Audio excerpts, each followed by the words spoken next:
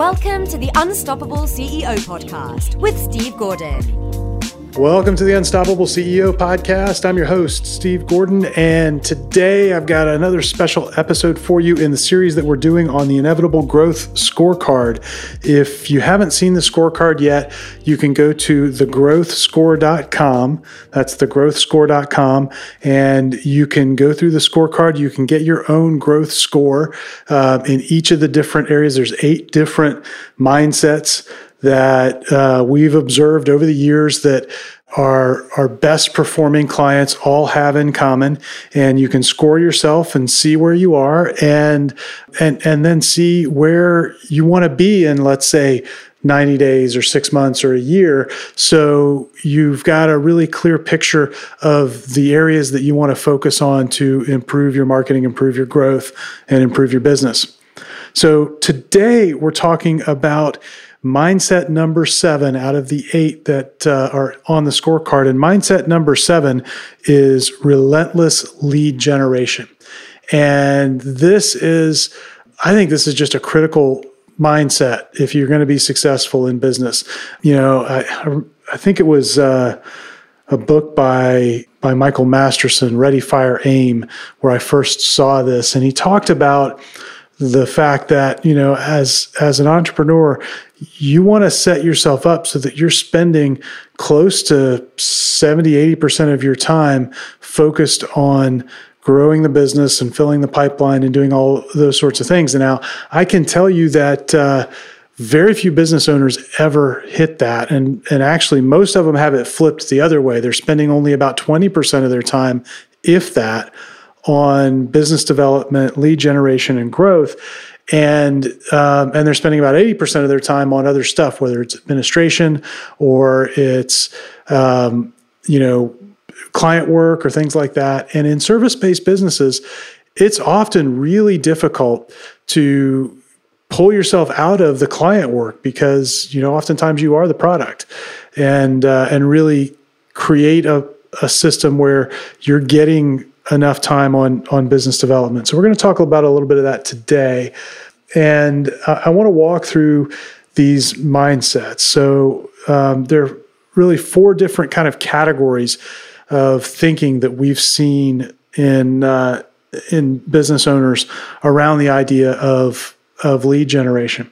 And the first of these, sort of on the bottom of the scale, is that you're not getting any consistent lead flow. Your pipeline is almost always empty, and you worry about where the next client will come from. And I hear from business owners that are in that situation all the time. You know, just I think kind of the nature of the business that we're in, and the fact that, you know, we have the podcast and we have a growing email list, and, you know, people will email me and they're in a bind sometimes.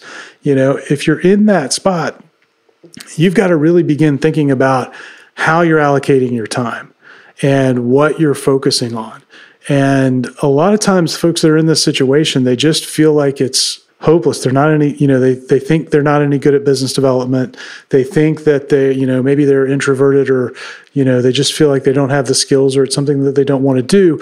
And unfortunately, when you believe those things and you allow yourself to sort of convince yourself that the business development isn't a skill, it's got to be something that you're gifted at, then you sort of end up being stuck. And it's very, very difficult. You know, I've seen business owners who are struggling with this, where they just, you know, it is almost impossible for them to get going. And so if you're feeling like you're in that spot, the very best thing you can do is begin to get some time on business development, and begin to really work on your thinking around that, and begin believing that it's something that you can do. And I know that's not a trivial thing. I mean, this isn't about, you know, sitting in the corner of your office and, you know, thinking positive thoughts and manifesting your next client. I don't believe in any of that. But you do have to begin thinking the right way, and you do have to begin believing that you can do it. And that's about the only way out of that mindset. So let's look at the second of these ways of thinking around lead generation. And the second one is that you're good in front of prospects, you close deals, but you're not seeing nearly enough people to reach your goals. And this one I hear an awful lot. In fact, I used to joke, I'd have initial conversations with a business owner, with a professional, and I'd ask them, okay, out of the last 10 clients that you were, prospective clients you were in front of, how many of them became clients?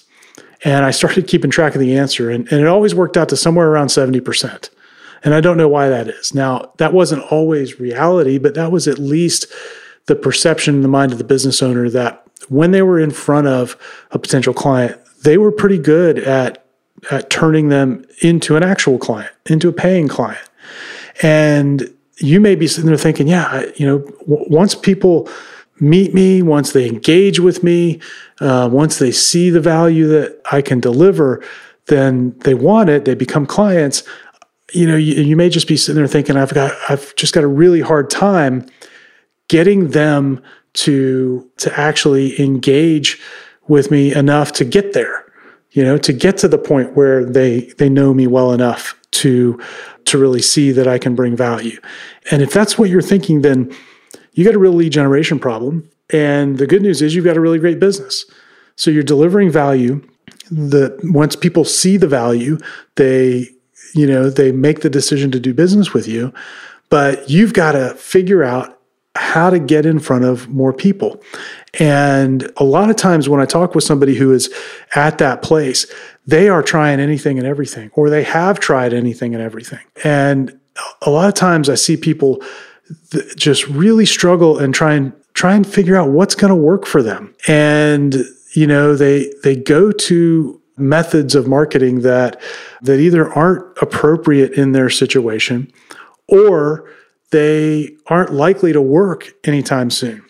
So in fact, earlier today, I was talking with a business owner who, was just talking with another marketing firm, and that marketing firm, which, they build websites. And so their recommendation was that they build a new website. They also create content. So their recommendation was, hey, we'll create some articles for you. We'll work on your SEO. We'll work on your, local business listings and rankings. And of course, as I'm talking to the business owner, I find out she's trying to reach a nationwide market. So the local ranking doesn't mean a whole lot. And she's got a very specific market that she's targeting. And because it's so specific, she can actually go pull a list of all of the prospects that exist in the country. And it might take some time to compile it, but it's there, it's available, it's relatively easy to find. And certainly she could build a list of 500 or 1,000 prospects. And instead, she's sitting here confused because she's talking with a marketing firm that wants to, create content and work on SEO and do all those sorts of things, which those are all great. And for certain businesses, particularly a business where your prospects are invisible, you can't really see who the next prospect is, those are actually really effective ways of attracting people. But when you're in the type of business where you can get a list of exactly who you want to do business with, and it's a finite number, and let's say you can get a list of 250 or 500 or 1,000 or 5,000 prospects, well, at that point, you don't have to invest quite so much in trying to randomly attract an invisible prospect, because you can go directly to a very visible prospect. You've got their name. You can figure out where they are. You can find them. And it's just a faster, more direct way of getting the result that you want. And so sometimes you've got to sit back and think about what's actually going to work. Now, I'm not saying that in that specific example, that'll work for everybody. The point is, you want to think about what is appropriate for your business and for the market that you're trying to go after. And then look for ways that you can get in front of that market. And ideally look for ways that you can get in front of that market that scale. You're never going to find a way that will necessarily eliminate you from marketing altogether. If you're in a service business where ultimately you're selling your knowledge and your wisdom, you're in an expertise-based business, you need an expert in the business, right? People are going to connect with the person behind the expertise. They're going to want to know who that is. So you can never completely remove yourself, but you certainly can build a system that really scales. And the way that you do that is you do fewer types of marketing, and you focus on getting one piece working at a time, and then layering them kind of on top so that you've got layers of lead generation. My favorite way to do that is to start at kind of the basic layer with a podcast to build relationships with people who can refer you. At the same time, have a book that really captures your expertise, and use the book as the way to generate the lead, and use the partners as the source of those leads. So you can go to your partner and say, hey, it was really great interviewing you on the podcast, and I would imagine, the people in your network are struggling with this particular type of problem that I solve. And I wrote a book that would probably really help them, because it outlines all the things that they need to know about this problem, all the things they need to know to make the right decision for how to solve it for them, for themselves. And I'd love to give it to everybody in your market as a gift. What do you say? And so then you can have them email an offer for it out. They come to you, they request it. Now you've got leads coming in. Okay. And you've got a podcast that helps you continually generate new partnerships, new relationships with people who can refer you, so that that's a never ending kind of conveyor belt of new opportunity coming to you. And you've got now the podcast content following up with all of the leads that don't convert right away. And when you put those pieces together, you've now got a machine. You can do relentless lead generation. Okay. But you've only got a few things there. You don't have to go out and send 50 LinkedIn connection requests a day. You don't have to go out and post on Facebook 10 times a day. You don't have to do a lot of different things. You've got one system with a few moving parts, and get that working. And then from there, you want to level up and add a layer of lead generation on top of that, but only do that once you've got that kind of base layer working and producing results, so then the next layer up might be, hey, I can use advertising, whether it's print advertising or online advertising or direct mail or whatever, to get in front of this group of people I want to get in front of. Well, guess what? I've got a system for that. I got a book that I can offer them. And when they raise a hand for the book, I know they're a really, really great prospect. And then I've got this great follow-up system with the podcast content that's already here and working. So now when I dump leads into that, I know that I'm going to get a good result out of it. And then you just add a layer on top of that and a layer on top of that, and you kind of keep going. And so that's how you get out of the position of sitting there going, I'm really great in front of people. I'm doing great work. I'm knocking myself out, but I just am not seeing enough people. The way to get out of that is systematize it. Pick a couple of things, put them in place, get them to the point that you've mastered them, or work with somebody who can get you to that point, and then let that run for a while. Get the pipeline built, and then start layering on top over time. All right. So then the third kind of way of thinking, or third situation I find people in when it comes to lead generation is when they've been in business for a little while and they've built up a book of business. And the way that I kind of describe this is that, your lead generation sort of slows down as you've built your book of business, and you've really changed from looking for new leads and new business to looking for new sales to existing clients and looking for referrals. And there's nothing wrong with that at all. And what I see happen a lot of times is that somebody will get to a level of success. They'll sort of get to the lifestyle that they were hoping to have, and they kind of plateau, and they lose a little bit of that fire for growing the business and for driving new leads, and they're sort of resting on their book of business. And nothing wrong with that. If that's kind of where you're at and that's where you want to be, that's okay. The one thing you got to be careful of, though, is that, you can kind of plateau, and it can get to a point where it's, if things get a little shaky, it starts to erode really quickly, and you've lost the capability of really, relentlessly generating leads. And so it's just, it's something you need to be aware of. If you're at that point, if you're happy at that point, great. But you just want to be careful there.